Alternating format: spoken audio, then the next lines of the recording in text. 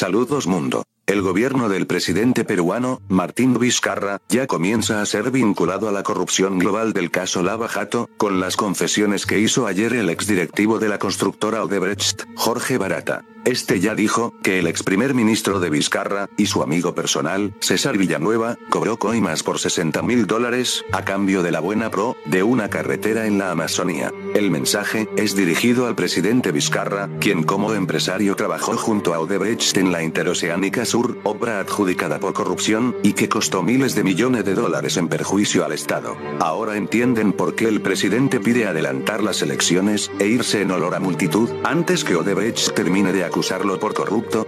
Vizcarra, como presidente, autoriza el despilfarro de miles de millones de soles en publicidad estatal para que la prensa peruana no informe los desaciertos de su gobierno y el desorden que vive el país con las protestas en su contra. A cambio de esos millones, la prensa le da cobertura excesiva al adelanto de elecciones, sin informar sobre la desaceleración económica, paralización del sur por la minería y el pago de 524 millones de soles que el Estado le haría a Odebrecht.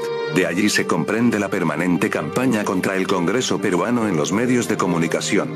Vizcarra quiere el cierre del Parlamento. El único poder del Estado que puede fiscalizarlo, pues está blindado constitucionalmente de cualquier proceso en tanto dura su mandato, salvo los juicios políticos. Somos Anonymous. Somos Legión. No perdonamos. No olvidamos. Espérenos.